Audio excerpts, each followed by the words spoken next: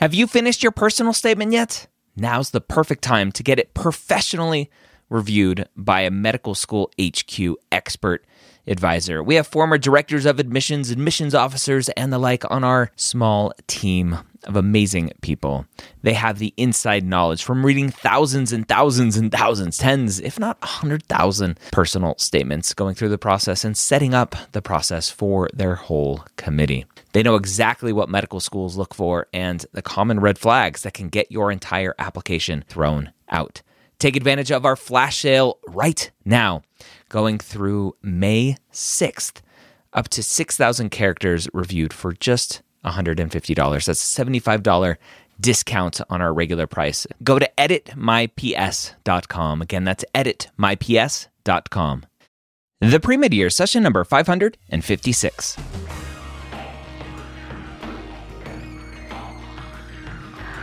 Hello, and welcome to the Pre-Med Years, where we believe that collaboration, not competition, is key to your success.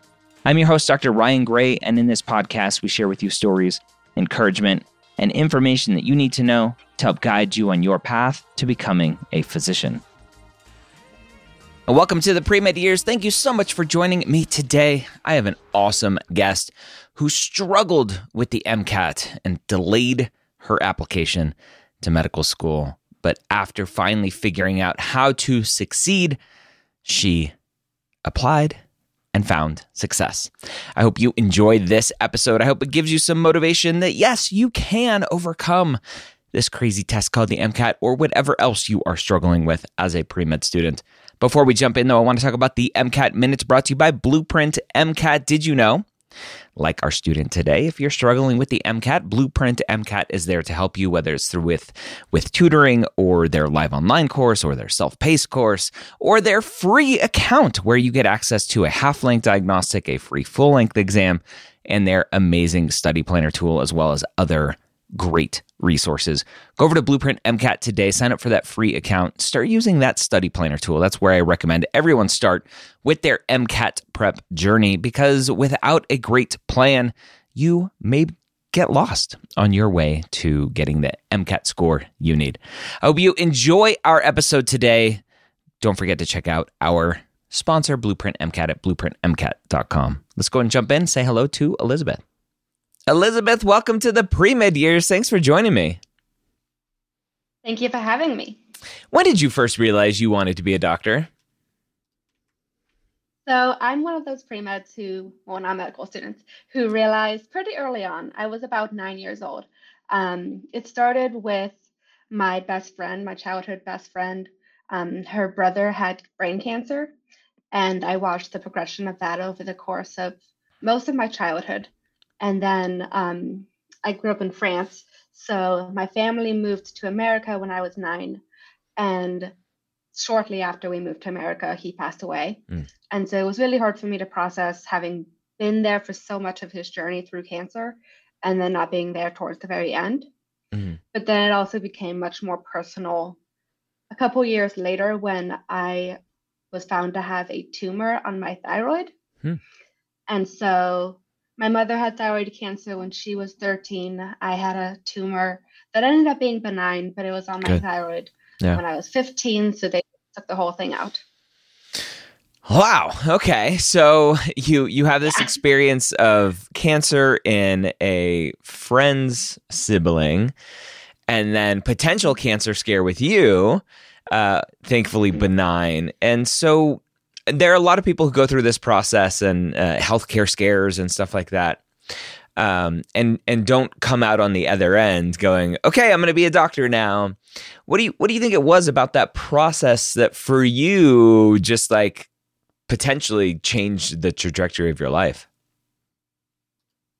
I think it was a real dichotomy of seeing the good and the bad. So obviously the typical pre-med answer, I wanted to help people.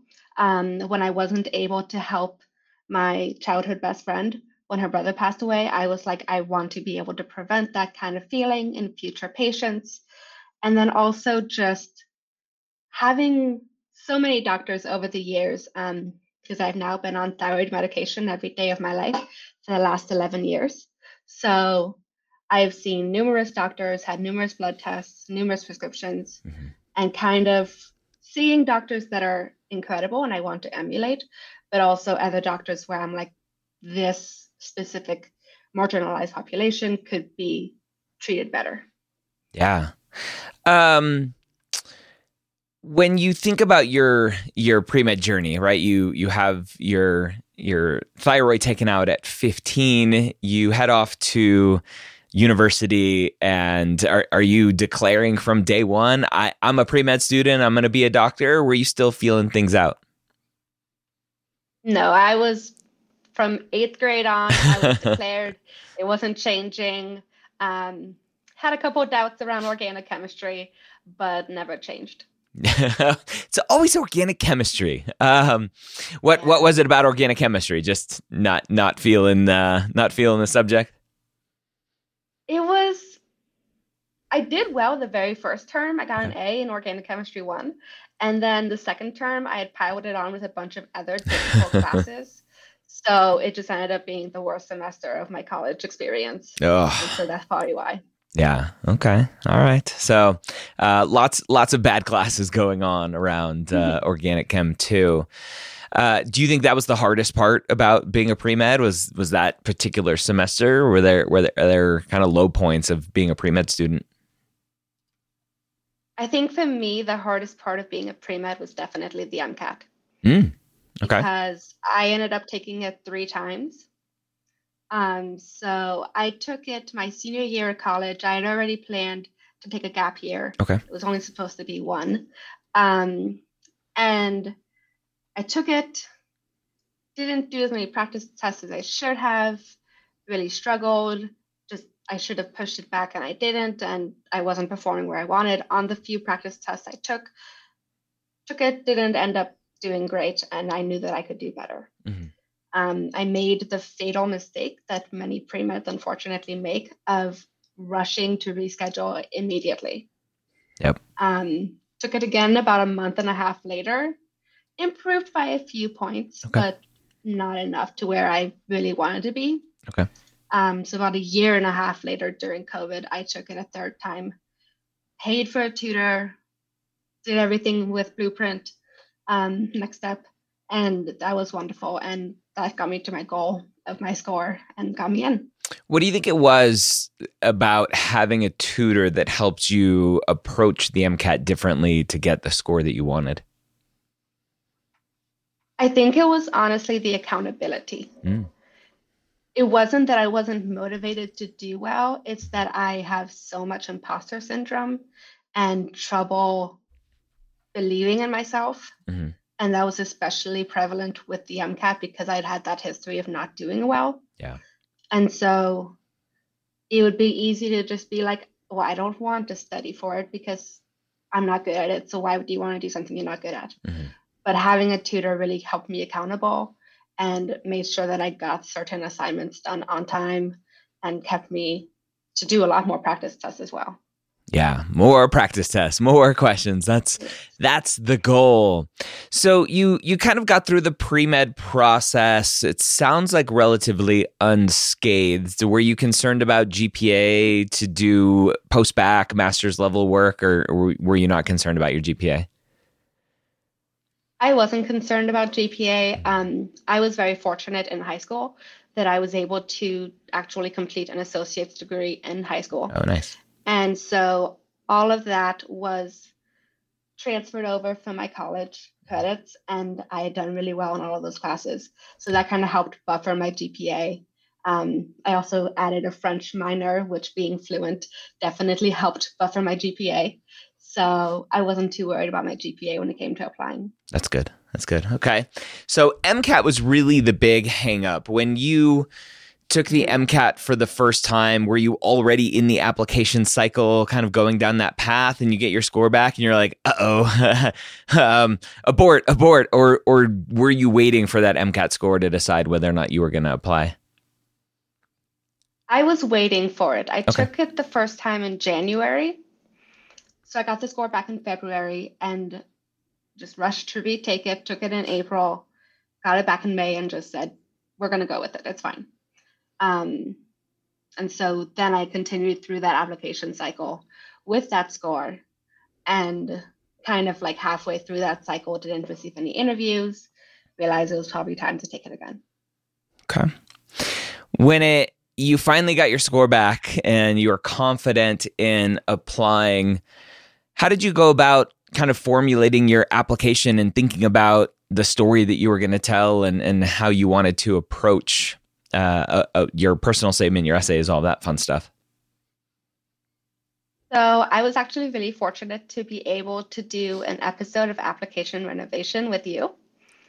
And so I did that, and you completely tore me apart on my personal statement, which you had every right to do.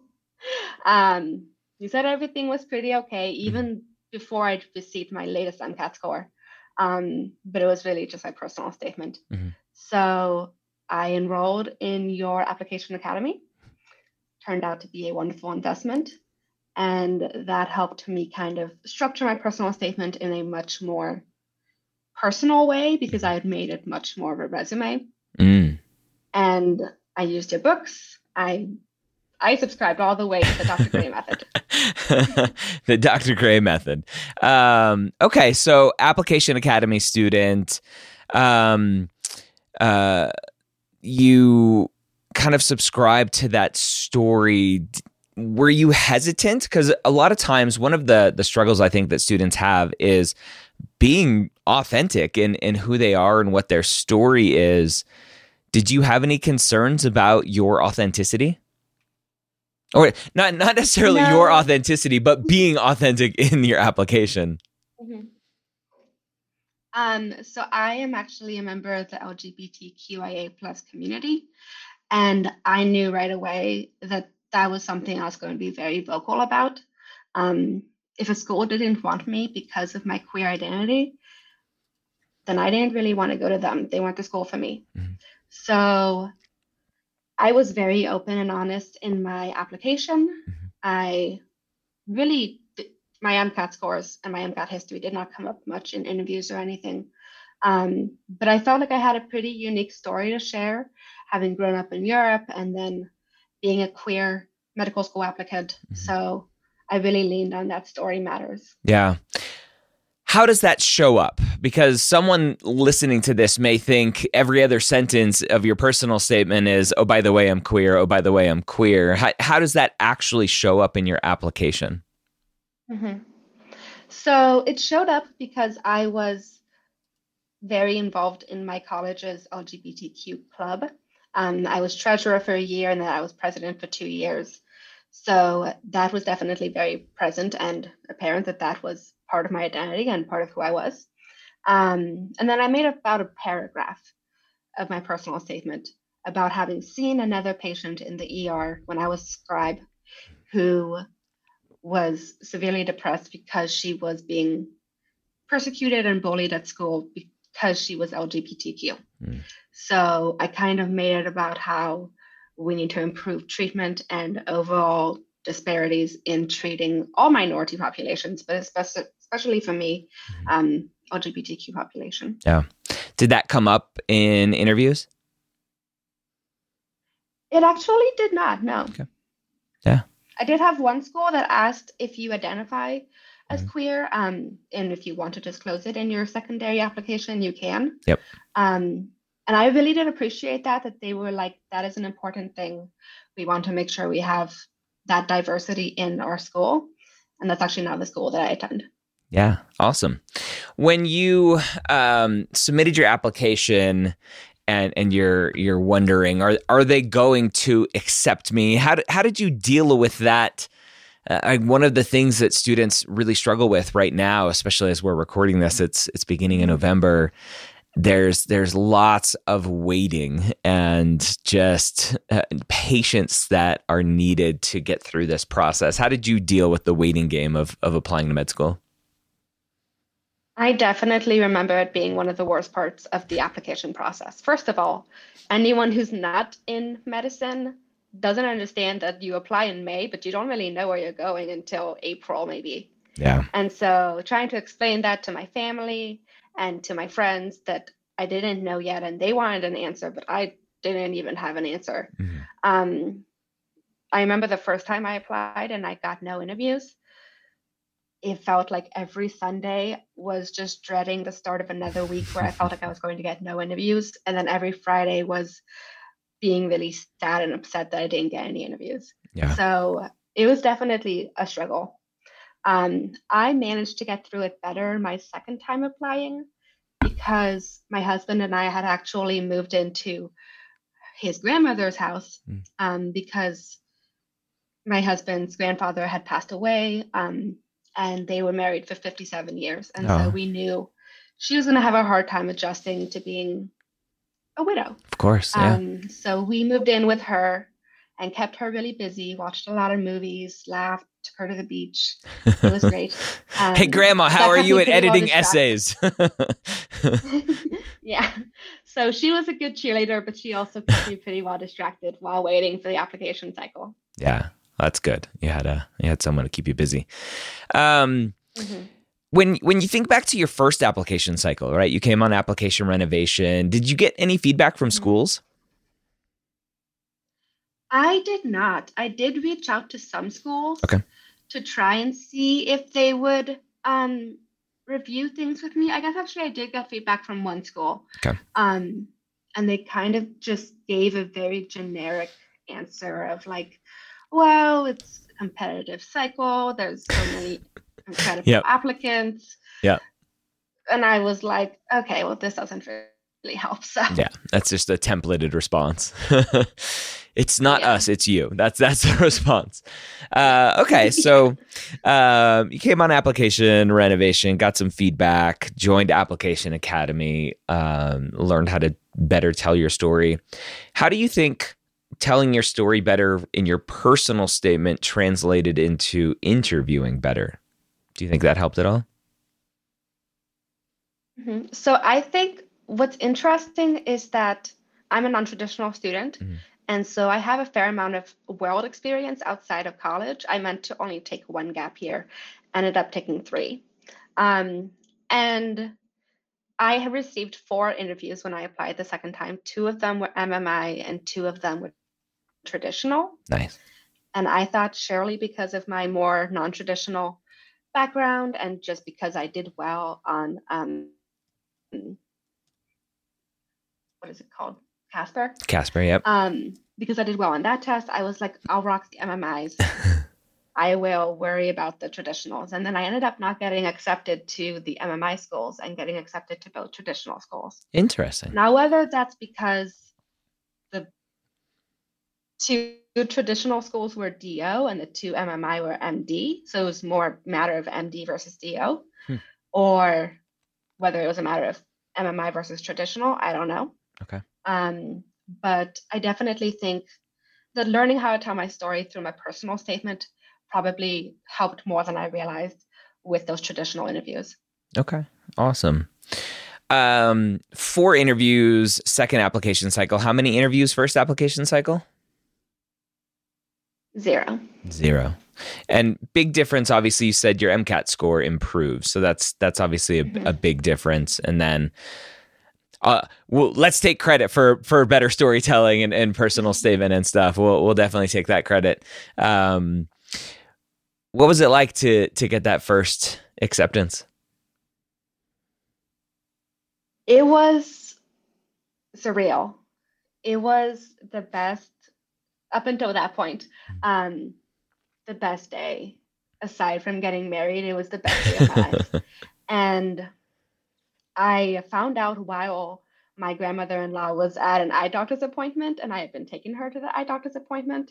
I got the phone call, and I was like, well, the first person I want to tell is my husband, because he has been with me since high school, saw me through organic chemistry, saw me through all the MCATs. I wanted to tell him first. So she came out of her eye doctor's appointment, and I was like, I have a secret. You're not going to know. And then my husband came home, and my husband, I went over to him and I was like, hey, I'm going to be a doctor. And that was something we often said, just to like hype myself up. And he was like, yeah. And I was like, no, really, babe, I'm going to be a doctor. So yeah, just kind of, it hit him and he was like, oh my goodness. And then from there, it was just trying to decide between multiple schools. Yeah. But getting that first acceptance was everything. Yeah. How did you decide? Multiple acceptances. How do you boil down to one school? Honestly, it came down to location and finances. Okay. Um, they were both DO schools. They were both great schools with reputations that are phenomenal. But when we looked at housing in the school that I'm in now in Philadelphia, housing was just a lot better than the other city that we were possibly going to be moving to. And then the school I did not choose to attend had about $100,000 more of indebtedness Okay. um, out of their average medical student graduate. Yeah. And it's already so expensive to go to medical school. And I hate saying that it came down to money, but that's just unfortunately part of the reality. Yeah. No, it's the reality for a lot of students. So I'm glad you brought that up, because there's a huge difference in medical school tuition, whether it's private versus public. A lot of DO schools are a lot more expensive for one reason or another, mostly because they're private, and it's hard. So multiple acceptance, though, you get to choose, which is great. Looking back, I don't want to say you made a mistake, but do you have any regrets with the school that you chose? I do not have regrets about the school that I chose to attend. Okay. I think it is a wonderful school with wonderful reputation. I've met the most amazing and awe-inspiring professors. The opportunities that Philadelphia has are countless. There's so many different medical schools, so many hospitals. It's in a great location. Um, when it came to taking my leave of absence last year, there were few moments where I feel like it could have gone better. Okay. And I feel like that's probably true for many students who choose to take a leave of absence, because it's not the traditional, they want to get their students out in 4 years. Yeah. But otherwise, no, I haven't got any regrets. Okay. When I want to talk about your leave of absence as much as you're willing to talk about it, I want to go back to the MDDO conversation. How did you choose the schools that you applied to, and why MD and DO? So my first application, I was very heavy on MD and like less so on DO. And then my second, because I still kind of had that ridiculous notion that MD was superior. And then my second application cycle, I finally got my head straight. And I was like, no, they're the same thing. And they do the same, like they literally do everything the same, except DOs have a little more training. And so I applied more equally to MD and DO. And really the school selection came down to if it was in a city where I would feel safe and my trans husband would feel safe, because that was just the reality, especially lately with all of the politics of America. I wanted to make sure that I knew we wouldn't face as much discrimination as we could possibly in other locations. And I also wanted a very urban location. I foresee myself working in an urban city once I'm done with residency and fellowship. So that was kind of the focus. Okay.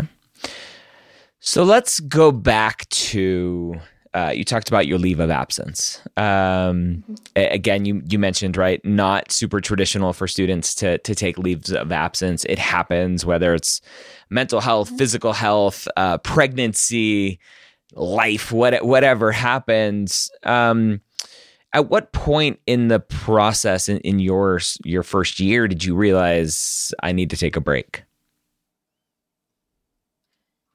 So I took my break in January. I started medical school pretty well. And then around September, October, I started vomiting blood about 2 to 3 times a week. Not huge amounts, not enough to go to the ER, but just like blood tinged enough. So I obviously that impacted my ability to study and Mhm. to sleep and to feel comfortable and healthy enough to. Medical school is difficult when you're perfectly healthy. It's even more difficult when you're sick. Yeah. Um, yeah, so I that kind of impacted my grades. Yeah. I didn't reach out and get the help that I needed when I should have. Um, I now have accommodations this second time around, which are hugely helpful because I still have some chronic health issues. Mhm. Um, but I just didn't tell anyone that I was that sick. And Why? I What didn't, what were you scared of? I gaslight myself a lot when it comes to my health Mm. because I have many chronic health conditions and that's part of my story. But I'm always like, there's people who are sicker, there's people who have it worse in the hospital. Mm. Like, I'm really not like, Suck it up. I'm You're fine. fine. Like, Yeah. yeah, yeah. So I told some friends about it, but I didn't tell any professors. I didn't tell any administration at the school. Um, and to be perfectly frank, I ended up failing one of my classes the first term. Yeah. And so I remediated successfully, passed that remediation exam, and then went on to term two, which at my school starts with musculoskeletal anatomy. And I was just getting sicker and sicker and sicker. And so I again did not perform well in that class. And Mm. my school kind of told me, hey, you need to take a break to take care of your health and come back when you can do well in classes and show your true potential because I knew that I could do much better. Okay. So it wasn't really my choice to take a leave of absence. It was more kind of school mandated. But it ended up being for the best thing. Okay. And then in terms of the actual like process, you just go knock on like student affairs dean door and go like, "Hey, I need to peace out for a little bit." Like what was that process like? So they sent me a letter, and I had to write an essay explaining why I wasn't performing well. Mhm. And I mentioned that I was getting sick and I was throwing up every like 2 to 3 times a week. This was part of your And it like went on for about remediation process? yes, Okay. yeah. And so I met with a committee at my school that kind of assesses student performance and evaluates if you're allowed to continue on in the program. Mm-hmm. Um, and they were like, yeah, I would, if like your health is not going to suddenly get better. Yeah. Clearly, something is going on that is deeper than like just occasional flu or cold. Um, so it's better just to stop now and then come back in a few months when maybe it's better then. Okay. When you came back, what sort of stipulations did you have? Or is it like a probationary period? Like what, or is it just welcomed with open arms? Really, the only condition is that I cannot fail another course. Okay. Um, and if I do, then who knows what happens with the future of my medical career. Yeah. So that's definitely stress inducing. That's Let's not worry about that. very scary and stressful. Yeah. Yeah, no, we're not going to worry about that. I just took a final for one of my classes last week and I did great. Great. So it's fine. All right. Yeah. But that's really the only stipulation. Otherwise, it's continue on, just Yeah. don't fail another class. Which is basically the stipulation for med school periods. Like just don't fail. Yeah. So that's good. When you look back at your journey, right? Some ups and downs, multiple application cycles, a leave of absence during medical school. What could you have done differently to, I don't know, maybe be more successful first application cycle, or have taken better care of yourself through the first part of your medical school where maybe you wouldn't have needed to take a leave of absence, if that was even possible? Mhm. I think when it comes to my application cycle, well, first of all, I could have done better on my first time for the MCAT if I had taken it more seriously, Okay. which sounds so silly because of course you're going to take it seriously. Yep. It's like the most important test of your life. But I just kind of thought I've always done well in school. I do well in college. I don't really need to study too much in college. Like, it'll be fine. And then you realize that the MCAT is not at all about how smart you are. It's about how well you know how to take the MCAT. Yeah. So taking it more seriously, taking more practice tests, postponing my test date when I didn't feel comfortable with where I was performing close to my test date would have led to a better first MCAT and then not having to take it 2 more times. And then as far as my first application cycle, maybe I just didn't get quite enough feedback on my personal statement. The feedback you gave me at the time of application renovation was that my MCAT score at that time before my last score should have been good enough to get me into a DO school. And I have several classmates who have similar scores to what that was. So I don't think it was the MCAT holding me back. I think it was truly the personal statement. And so maybe getting more feedback, more eyes on it, not feeling, really, it's what you say, it's show, not tell. My first personal statement was very heavy on this is a quality trait I have that will make me a good physician. Here's why I have it. Instead of this is a story showing that I have it. Yeah. So, yeah. Okay. And then as far as my first year of medical school, I think just being honest with my school about how I was feeling and getting help sooner and not just trying to power through being sick. Yeah. I don't know if anything could have really been done to prevent the leave of absence. Because I ended up having to, during my leave of absence, go through medical tests, several doctor's appointments, imaging. Yeah. So I don't think it could have been prevented, but I should have been more upfront and honest with my school about how I was feeling. Yeah. And I think that's a good lesson because that students need to hear. So the far majority of schools out there want to keep you in school, and they're going to very likely be willing to work with you through medical stuff for whatever you're going through. So don't hesitate to reach out to your school and ask for help as you go through this process. Absolutely. Elizabeth, when you think about other students that are following in your footsteps, whether they're part of the queer community or suffering with medical conditions or just chronic self-doubt in this process, what final words of wisdom do you have for them? I think my final words of wisdom are to give yourself grace. Whether you are chronically ill and you just can't get the same amount of work done in a day as someone else because you're dealing with chronic fatigue or chronic pain, you have to just accept that that's unfortunately your reality. It's not your fault. It's not, you didn't cause it, but that's just how it is to be chronically ill. And so giving yourself grace to do the best you can and knowing that as long as you do the best you can at the end of the day, that's all that matters.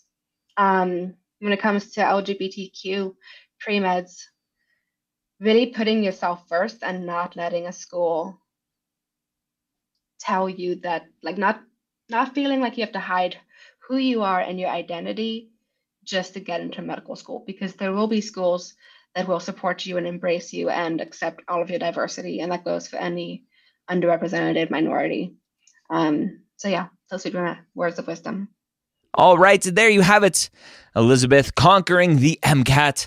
Hope you enjoyed our episode today. Give you a little bit of inspiration on your journey to taking the MCAT. At the end of the day, you got to take it. You have to do well enough on it to get into medical school, to give medical schools some reassurance that you're going to pass the boards. Because once we always joke, my wife and I, who I met in med school, if you don't know that story, we always joke that as a medical student, as a physician, you turn into a professional test taker. That's your job. So hopefully this was helpful for you.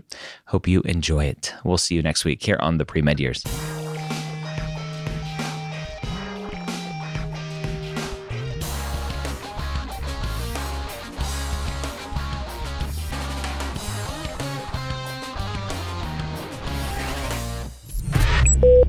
This is MedEd Media.